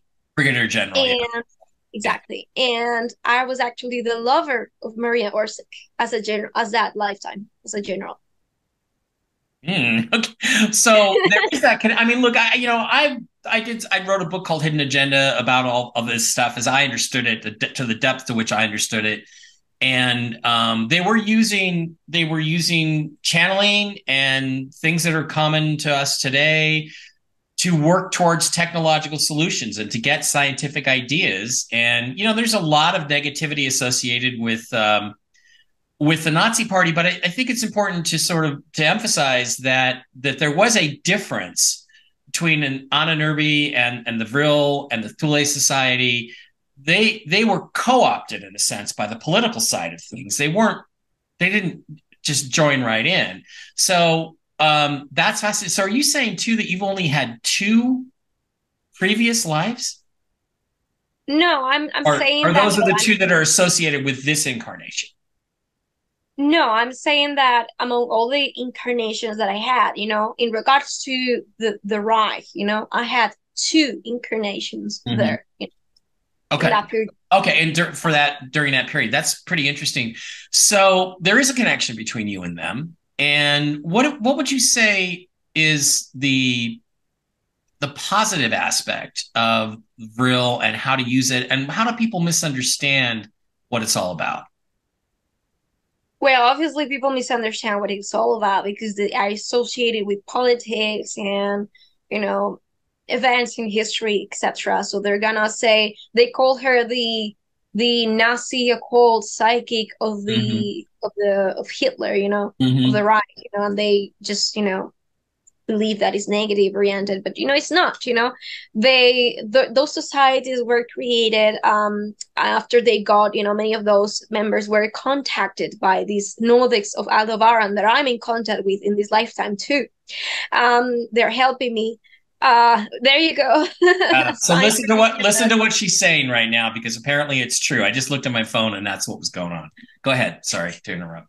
So they were contacted by specifically Maria. I know her story. She got contacted by the Nordic Alvarans, and she was living in Vienna, in Austria, and she was shown these beings, these Nordic beings, and they will contact her and reach out, and immediately she felt like a feeling of like belonging to them, like Mm-hmm. she was part of them, on another life, and she understood, that they were positive oriented. So she understood she was introduced, to these beings, and they explained who they were. And one day, Mary Orshik felt the need to write something, like automatically. And she grabbed a piece of paper and a pen or whatever, and she started writing things that she didn't comprehend, And then she understood that she had the ability to reach out to them like psychically and to channel, information coming from them, and to transcript it into like information, in papers, and something solid, And so she was guided to go to Munich, in Germany, where she will meet other women like her that were also psychic and that were also getting contacted by these, Nordics.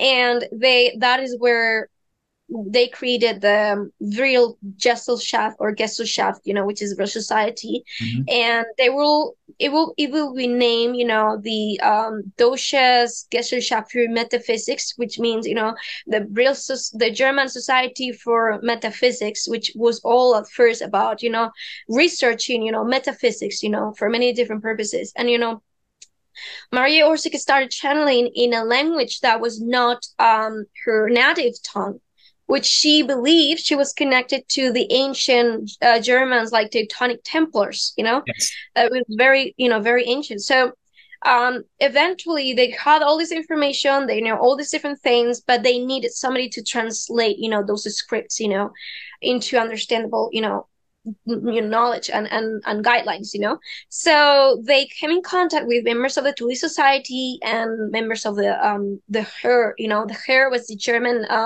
army, and even the SS, or that was much later, much later, because before there was the SA. And so eventually they all started collaborating in this project, which was the translation of these scripts, and they knew that it was anti-gravity technology, in which they will use Vril, this energy, and they will be taught about what is Vril and the ancient, Hyperboreans, the ancient Atlanteans, being superhumans, the beings from inner Earth, being masters of this energy called Vril. And where did they got this word from? The word Vril. Well, it came first in the 19th century from an author called Edward Butler Lytton. He created a novel called The Coming Race, which was about inner Earth civilizations that were masters of the real energy, and they will be able to use it, to heal, to, energize anything, as a weapon, against their enemies, or even, use psychic abilities, anything they could, you can imagine. So these beings eventually, these people, the real, the Thule, they started working together, and they brought scientists, German scientists to work on this, and they eventually got to create, after many trials, they eventually create the Hannibals, the flying Flying saucers. saucers, yeah. Exactly. And so they were able to travel, across So they were space. able to convert this spiritual energy and spiritual concept into mechanical technology, Yes. which is fascinating stuff. Yeah, I mean, if you look at the shape of the Hannibals and the flying saucers, there's that central core. That's where the Nazi bell goes. That's the anti-gravity reactor, which had this material in it that nobody really understands how it worked, and a lot of counter-rotating magnetic fields and all this other stuff. That's really Exactly. fascinating stuff. And if you take clockwise and clockwise, yeah. I'm You're sorry, right. You're right. That's yeah. the dynamics. That's Right. And that's what Oberth meant when he said the people of other worlds have helped us, because this information came from other worlds, and it's fascinating stuff how they were able to accomplish most of these things, which even today we don't publicly talk about, because for fear of getting kicked back. The other thing too is people don't know World War II there were financial reasons for it, but it was basically a war between the Knights Templar and the Teutonic Knights split in like the 1400s, and the Knights Templar went underground and reemerged as the Freemasons. So World War II was a war between the Teutonic Knights and the Knights Templar. That's what the war was all about, and that's why they hid the Ark of the Covenant in Nova Scotia and all the different things that they did, and why Hitler was fascinated with getting all these artifacts and so forth that he thought would give him an advantage or spiritual power. So that's what caused that war, and it's fascinating. It's fascinating to look at it from that perspective, because if you look at why do you think he called the invasion of Russia Operation Barbarossa? I mean, that was a coincidence, because Frederick Barbarossa was the head of the Knights Templar Order, so or the Teutonic Knights Order. So again, when they split apart, they came back, they fought a war. All of it benefited a lot of people financially, I guess, in the end. Yes. So I wanted to ask you, you knew Maria Orsic in previous lives. There is some connection there.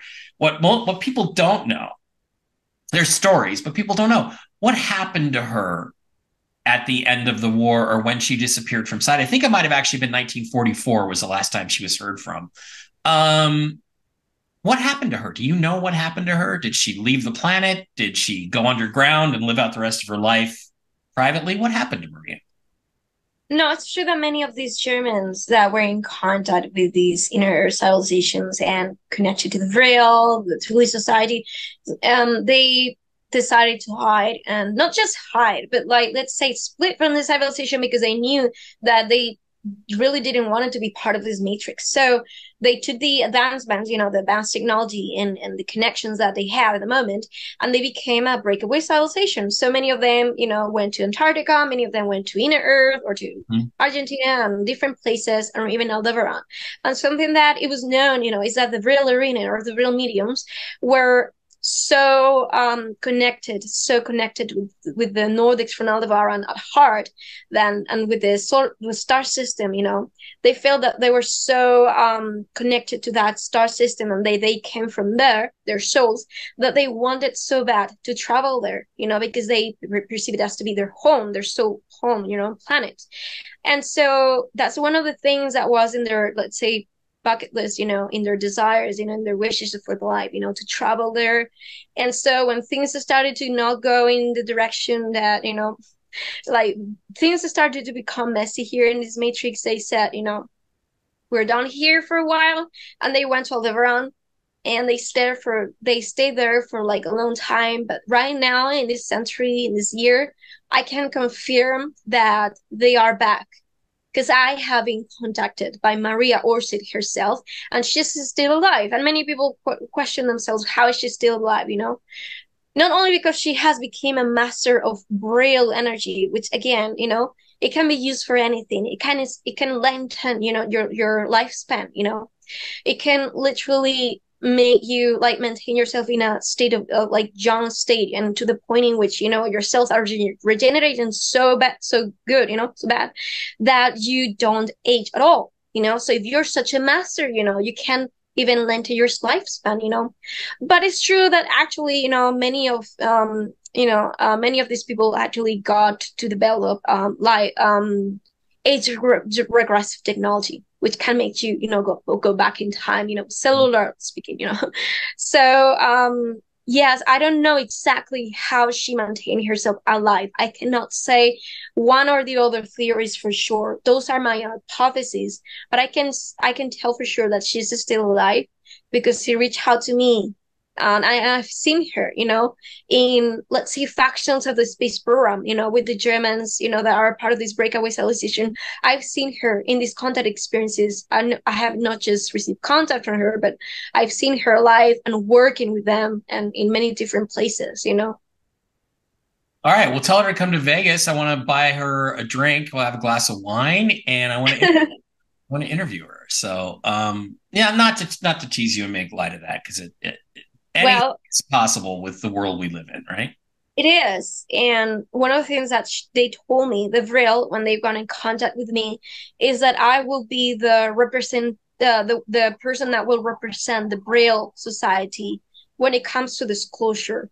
Like they Mhm. chose me, it seems, because I was one of them, and they helped me remember that I was one of them. And they showed me many different memories. Um, so because of what they said to me, I know it's possible that one day they're going to be able to show up and say, "Hi, we're here," you know. Okay, well, Maria, if you're watching, let's do an interview. I want to have an interview. I want to hear the real story of what happened. Um, and again, not to tease you or make light of that, but yeah, I mean, I think we're heading into a period of incredible transition. I wrote a book called The Choice about it about 10 years ago. I described you the physical things that were driving it, the fact that human consciousness is controlled actually by the positions of the planets, by the spin energy that they create, and it ripples through the higher dimensions because we live in a hyperdimensional universe and affects our thoughts and our consciousness. And we are really about ready to break out into something new and better.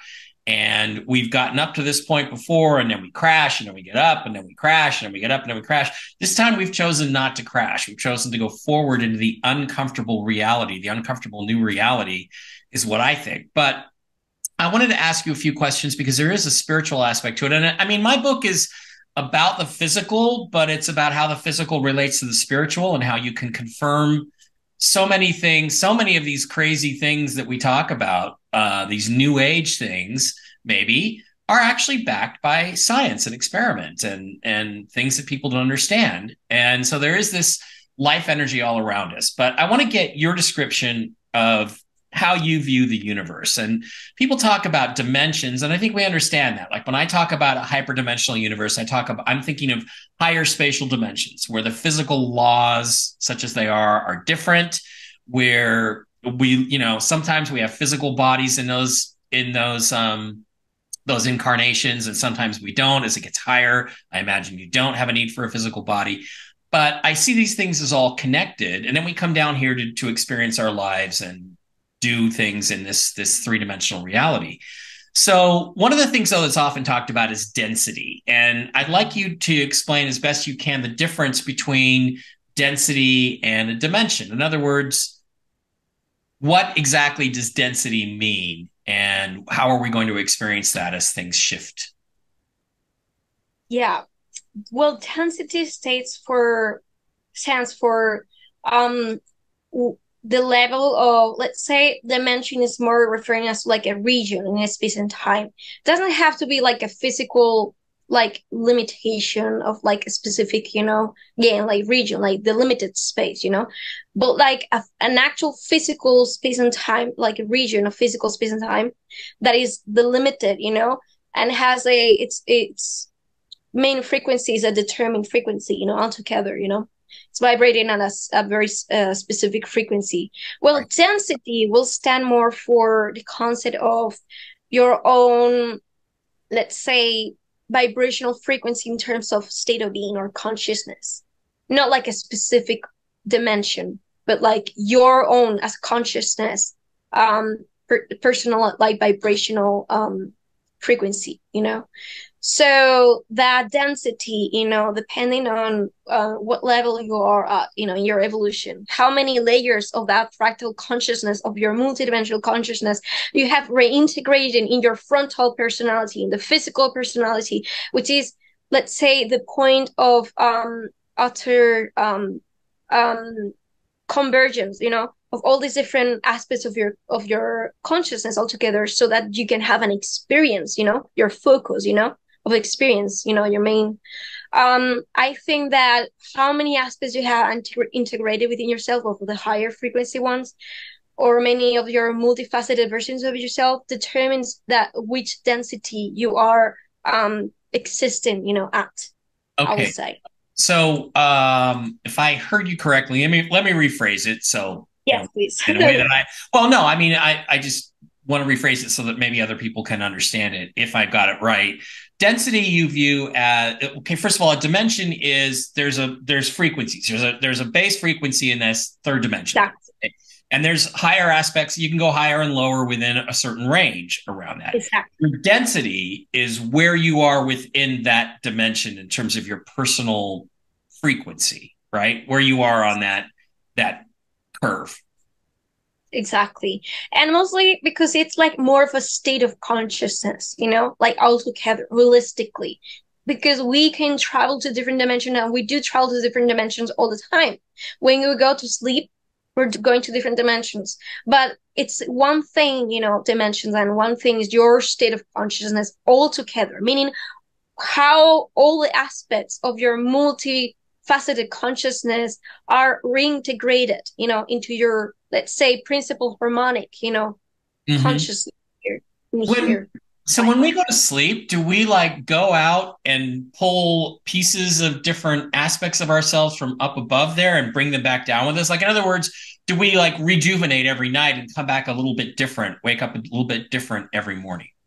Well, the reason why we have to sleep is not to gain more energy, because we are infinite energy. So energy is not less or more, right? It's just intensity depending on the frequency, meaning if it's higher or lower, and that depends on your own state of integration, your own state of, being, So the reason why we need to sleep is because we are experiencing reality in a way that is fragmented into, we have the physical and we have the spiritual, and because we haven't integrated our spiritual self back into our bodies, into our vessel, in our experience, as human beings, we need to balance, the two worlds. So we need to go to sleep, for an amount of time in order to maintain that balance, because we're both, but we haven't integrated them both at this in the same vessel or focus, of experience yet,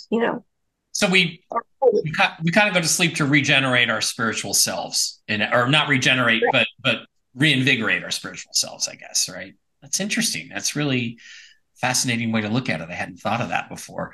All right, we got about 5 or 10 minutes left, so I wanted to go with. Is there anything else, like, in terms of there's a dispute between whether Yeah. or not consciousness creates the universe or the universe creates consciousness. And I'm a big believer that it's consciousness that creates the physical universe that we live in. And of Yes. course, there's this three-dimensional universe, and there's four-dimensional, there's five-dimensional. I don't consider time to be a dimension. Some people do. I don't really call it a dimension. To me, time, this is interesting. I'm going to ask you this. Time is the spiraling physical forward movement of everything in the universe. And if that stops, that movement stops, everything ends, the universe ends. So I want it to keep going because every atom in your body has a little electron. I mean, you're never at rest, right? So I want to ask you about the nature of consciousness itself based on your experiences and what you've learned.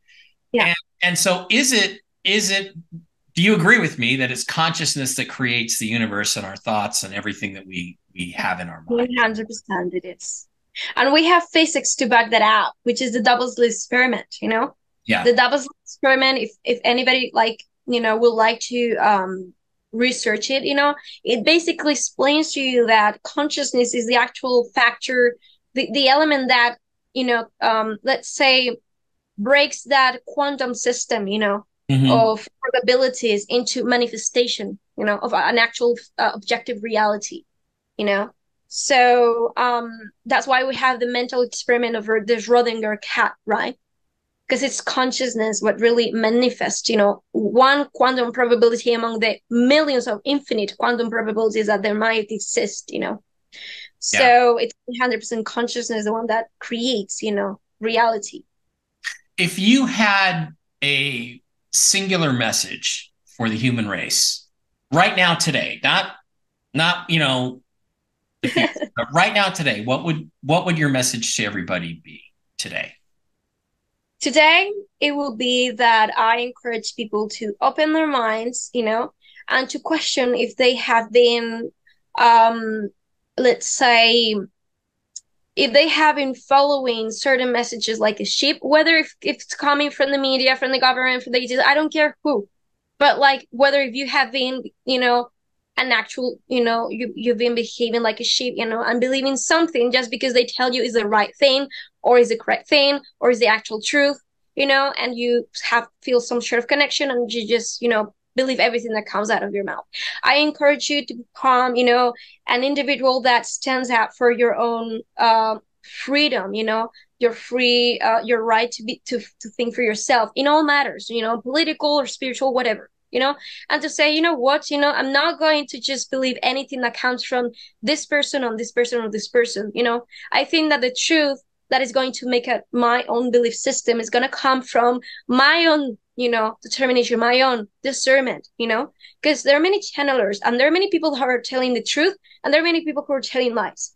But what I want you to do is to discern, to think for yourself, because I think it's time, that we all understand that the truth is not going to come from one specific, point, we have many different truths, and they don't have to invalidate each other, There are many truths that can coexist because they're both real, right? What I'm asking you is to think for yourself, to use discernment and to open your mind, please, We've been programmed for a long time, so it's time to open your mind and think for yourself. I agree with that. That's great. You were born at the perfect time then, because we're in the midst of what I talked about in the choice, but I now call it the global sovereignty movement, meaning everyone is being Actually, pushed to sovereignty, meaning I will choose my life. I'm against anything that suppresses individual choice. Therefore, I'm against all governments. I'm against taxes. I'm against all kinds of things.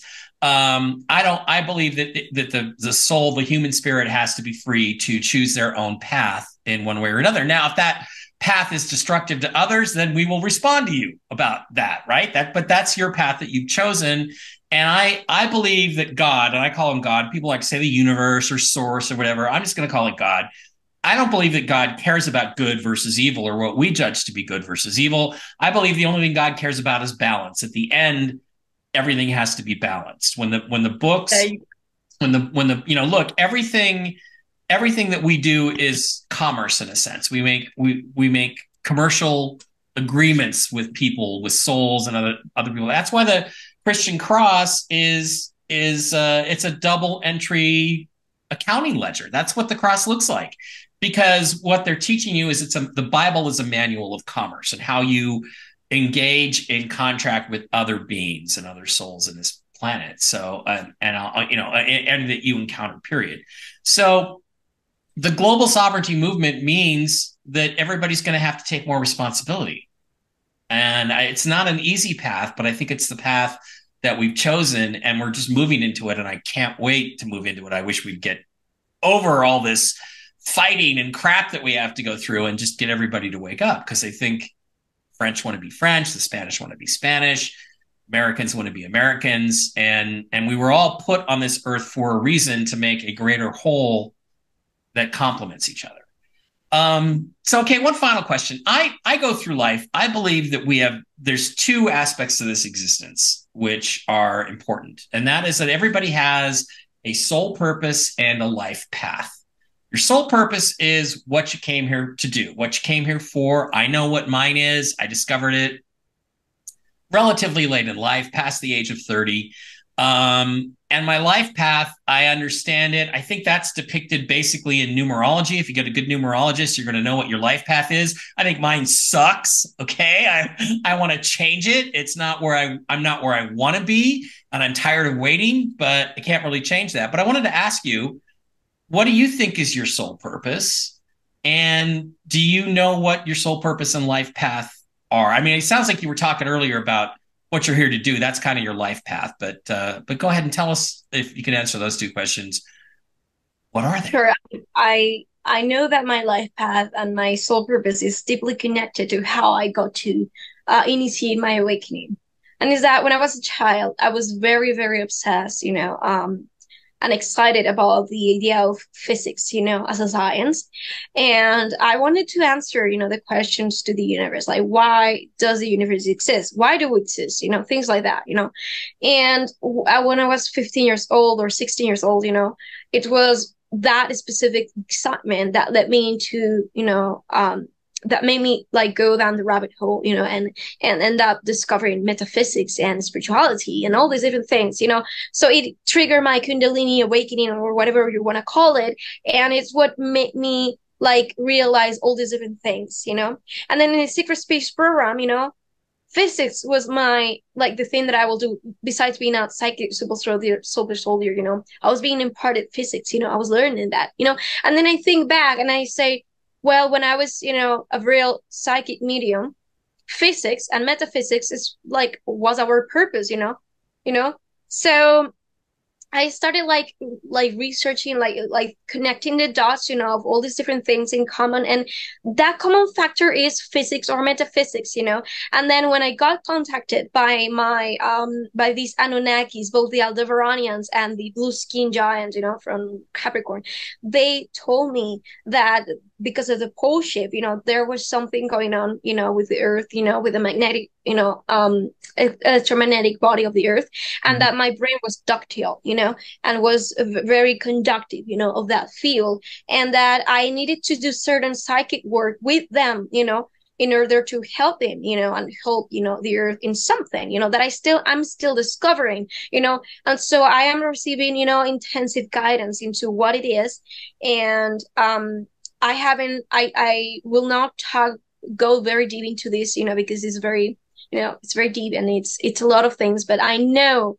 that is my sole purpose, and that is my main mission here, my main. Because we have less than a minute to go here. And yeah, the whole secret space program thing, we didn't even get into that. We'll have to do another interview sometime, and we'll talk about that if you don't mind. Sure, anytime. That sounds good. Okay, I'd like to thank my guest today, Marina Seren, for her thoughts and information. It was fascinating stuff, and I do believe you're getting it from somewhere, and there's something about you that's important, because nobody your age should have that kind of knowledge. You have way more knowledge, so it must have come from somewhere. So I'm going to post these as premieres and stuff on YouTube, on a few other channels. We're going to put them out piece by piece. Marina, thank you very much for joining me today. That file. There you go. Okay. Marina, once again, thank you for being here. I really appreciate all the information. Your knowledge is fascinating. The breadth of it, the depth of it is fascinating. And we have more to talk about. We'll have to do another session sometime soon, and we'll talk about the secret space program. That'll be shorter. And I just really appreciate you being here and for sharing everything that you know. And I look forward to hearing what you have to say in the future. Yeah, thank you for this amazing conversation. It was very interesting questions and very interesting, things that you share in your part. So, thanks again for having me, and looking forward for the next one. You're welcome. Okay, guys, that's Marina Seren in Madrid, Spain. I'm Mike Bara in Las Vegas, Nevada. I'm having a better time tonight than you are. Everybody have a great one, and we will be back soon with another episode. Thanks very much. Bye.